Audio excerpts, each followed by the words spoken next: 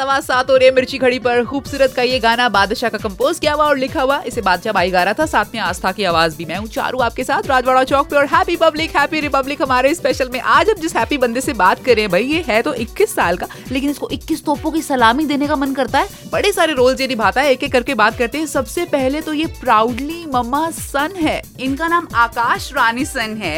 Welcome आकाश राजवाड़ा चौक पे। Thank you so much for welcoming on your show Charu.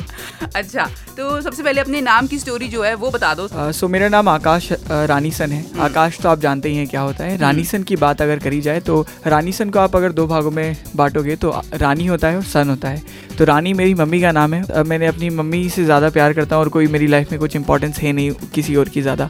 So that's why I decided क्यों ना आकाश रानीसन कर दिया जाए, क्यों ना अपनी पहचान अपनी माँ के नाम से बना दी जाए। बहुत बढ़िया है ना। तो ये तो इनका पहला रोल है जो ये निभाते हैं। और दूसरे रोल की बात करते हैं, सर्टिफाइड एथिकल हैकर हो आप। हाँ जी। जब मैं तकरीबन 10वीं क्लास में था तब मुझे बहुत ज़्यादा इच्छा हुई थी, मैं कंप्यूटर और ये सारी चीज़ें बहुत पढ़ना चाहता था। 8th क्लास से मैंने ये सब पढ़ना चालू करा था एंड 10th क्लास में फाइनली जब मैं था तब मैंने कुछ कोर्सेज करे, जो जिसमें से एक CES था। जब ये कर लिया था कोर्स तो मुझे अपॉर्चुनिटी मिली कि राजस्थान गवर्नमेंट के एक डिपार्टमेंट के साथ में कुछ समय मैं साइबर सेल में काम कर पाया था। तो वो समय बहुत अच्छा रहा था मेरा। और जब आप मात्र 15 साल के थे, आपने एक NGO जो है उसकी भी शुरुआत की थी, उसके बारे में बताओ हमको। जी बिल्कुल। तो जैसे मैंने कहा कि मैं कंप्यूटर सीखना चाहता था, तो मैं पढ़ना चाहता था एंड मैं एक सिंगल पेरेंट चाइल्ड हूँ, सिर्फ मम्मी है और फाइनेंशियल कंडीशन हमेशा एक प्रॉब्लम के तौर पर ही आई जब भी आई, ना कि सपोर्ट। सो कंप्यूटर में पढ़ नहीं पाया। जो एक कोर्स तो मैं कर लिया, जब आगे करना चाहता था तो प्रॉब्लम थी फीस की।